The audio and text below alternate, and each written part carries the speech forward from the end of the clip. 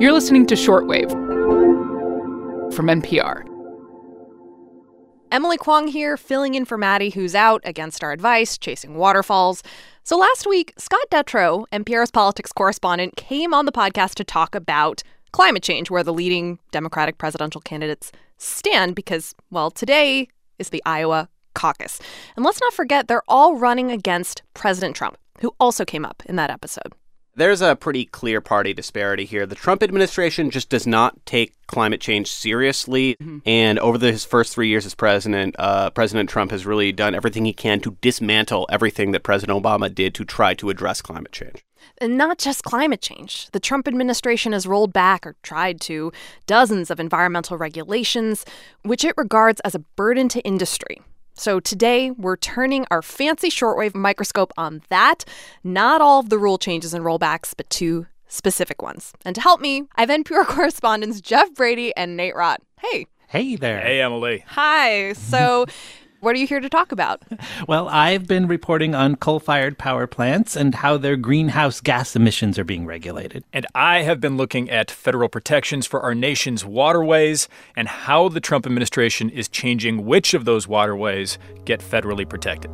And together, we'll take you to that thrilling crossroads where science and government intersect. Regulations. I promise, it's going to be good.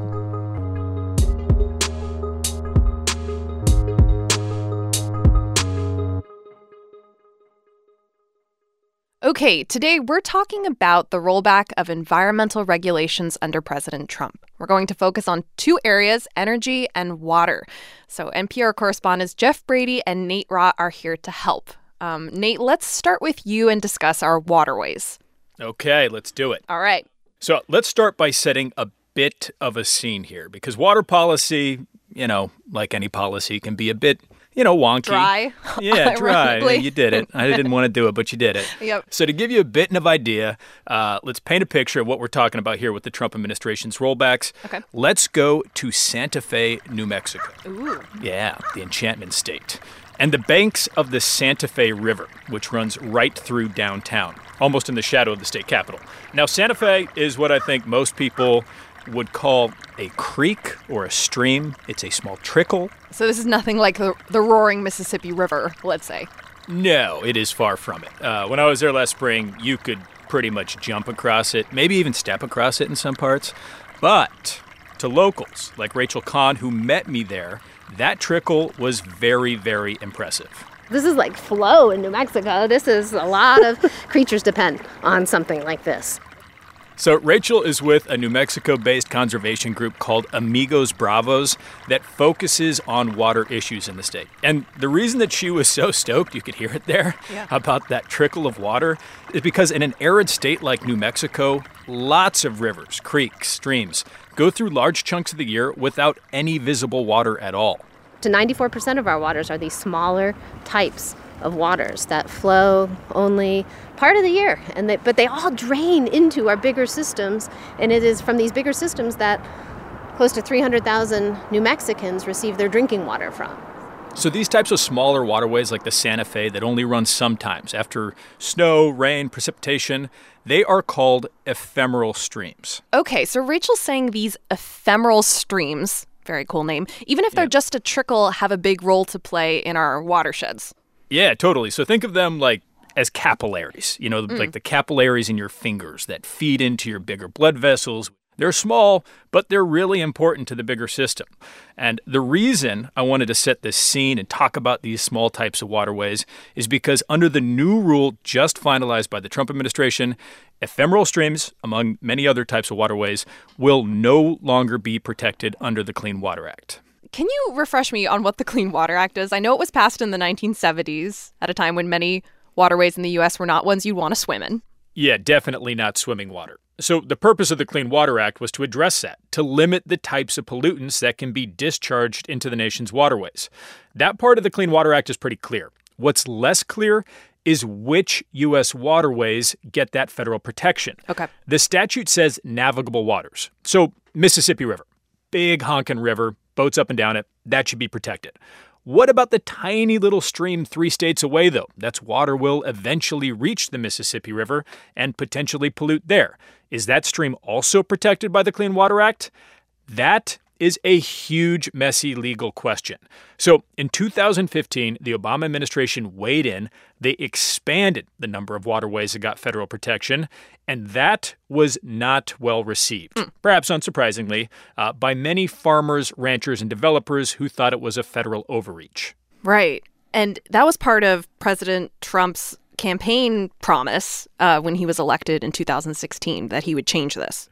Right. So President Trump made the Obama rule one of his top targets when he was elected, and he undid that rule, repealed it last year. Okay. His replacement was just finalized, and it goes the opposite way of Obama. It limits the number of waterways that get protection. No more ephemeral streams. Roughly half of all of the nation's wetlands, other smaller waters, no longer get federal protection. And what does that mean exactly? So that means, let's say you're an egg producer and you're looking to discharge some wastewater from your chicken coop into an ephemeral stream. Well, the federal government is no longer going to stop you.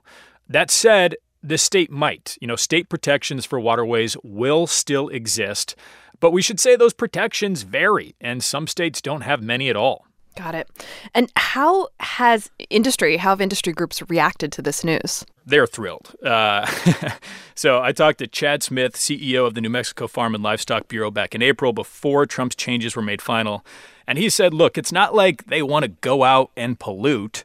We want to make sure our waterways are clean. We want to make sure we protect our natural resources that we make a living off of. But he doesn't think that they need the federal government to come in and make that happen. The Obama-era rule, he says, was too broad, it was too burdensome, and this new rule will give clarity to folks there on the ground that are trying to work under these regulations. But environmental groups in blue states are already saying they're going to plan to sue the Trump administration over this new rule. So clarity is clear as mud, let's say. Clear as mud and very much to be continued. Very much ... Yes. All right, well, turning now to you, Jeff Brady, you've also looked at some of the rollbacks on environmental policy by the Trump administration. So does Nate's reporting sound familiar? It sounds very familiar. I focused on the coal industry, and that industry has had a big issue with President Obama's Clean Power Plan. That was a plan to address climate change. It was sort of the centerpiece of his environmental agenda. And the industry also said that it just went too far. Okay. Give me the Clean Power Plan Cliff Notes. What did it do? Well, I can state this pretty simply. The goal of the Clean Power Plan was to reduce carbon dioxide emissions from power plants by nearly a third by the year 2030. Wow, that's pretty ambitious. Yeah. Each state had its own goal, and they could figure out how to do that. But for many of them, to get down to that 30% goal, that meant shutting down coal-fired power plants. Okay. But, the Obama Clean Power Plan, it never actually took effect because 24 states, mostly coal-producing states, they sued to block it, and they won. Oh, right. And this put the Clean Power Plan in a kind of limbo. It did, and then last year, the Trump administration replaced the Clean Power Plan entirely with its own effort to regulate greenhouse gases, and they called it the Affordable Clean Energy Rule, or the ACE rule. Okay, so Clean Power Plan out, ACE in. How exactly does ACE differ? Well, it's a lot more narrowly focused than the Clean Power Plan. It gives states a lot more discretion. This rule looks at individual power plants instead of the whole big picture. The bottom line is that under the ACE rule, it's more likely that an active coal plant would stay open longer. And remember, President Trump campaigned on this, saying he would help the coal industry. We're going to open modern mines and take care of our great miners. Our miners have been mistreated horribly. We will be producing clean coal, oil, natural gas, and shale energy. That was his promise. But here's the thing. Dozens of coal-fired power plants have shut down since President Trump was elected, and hundreds of plants have either closed or announced they will close in the past decade. Wow. Okay, what's behind that, all these closures? It's mostly a function of markets favoring natural gas and renewable energy. Gas is super cheap because there's so much of it available, thanks almost entirely to hydraulic fracturing or fracking, as most of us know it. And that, of course, comes with its own environmental problems. but also renewable energy, especially wind and solar. It's been growing really fast over the past decade and a half. So especially in these competitive markets, coal is really just getting pushed out of the whole picture. And because of this, the U.S. has already come close to meeting the emissions reduction goal set in Obama's Clean Power Plan, even though that plan never went into effect. That is fascinating. So the one that was tossed out, the U.S. is still on track to meet those goals. Absolutely. So now you're seeing in communities they have these closed down coal-fired power plants, and they're trying to figure out, these take up a lot of space. They're trying to figure out what to do with these old plants. And you went to a town with a shuttered coal plant last year, right? I did. It's in central Pennsylvania. The town is called Shamokin Dam. Shout out to Shamokin Dam. And that town's coal-fired power plant, it stood there for decades, generating electricity. But not any longer. Enter Joe Zakaitis. He's with the redevelopment firm Arcova. And when I was there, they were laying a concrete foundation for a different kind of plant. There were a few chuckles in the conference calls in the mornings when we were first talking about it as an opportunity. But everyone's on board and supports it now. You want to take a wild guess at what kind of plant, Emily? Okay, nuclear? Maybe? Nope. Gas? No. Well, there are gas plants there, but I'm talking about a different kind of plant. French fry oil? No. What is it? New medical marijuana cultivating facility. No, really? Tell me about that.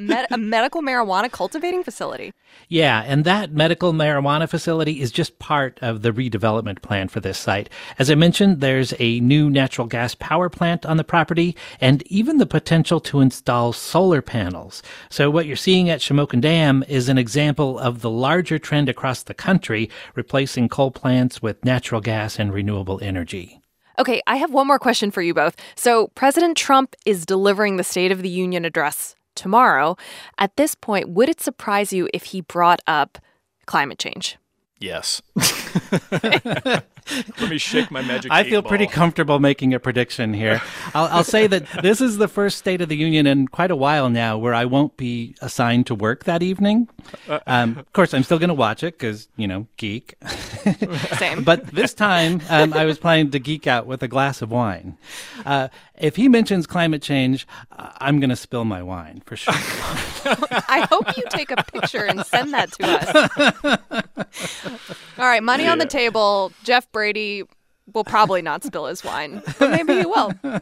Yeah, my money's on a clean couch. We'll have to see. Well, Jeff Brady and Nate Rott, it's been so great to talk to you, NPR National Desk reporters, eternal heroes to the science desk. Thank you so much for coming on Shortwave. Thank you for having us. This was awesome. Yeah, thank you. A lot of fun.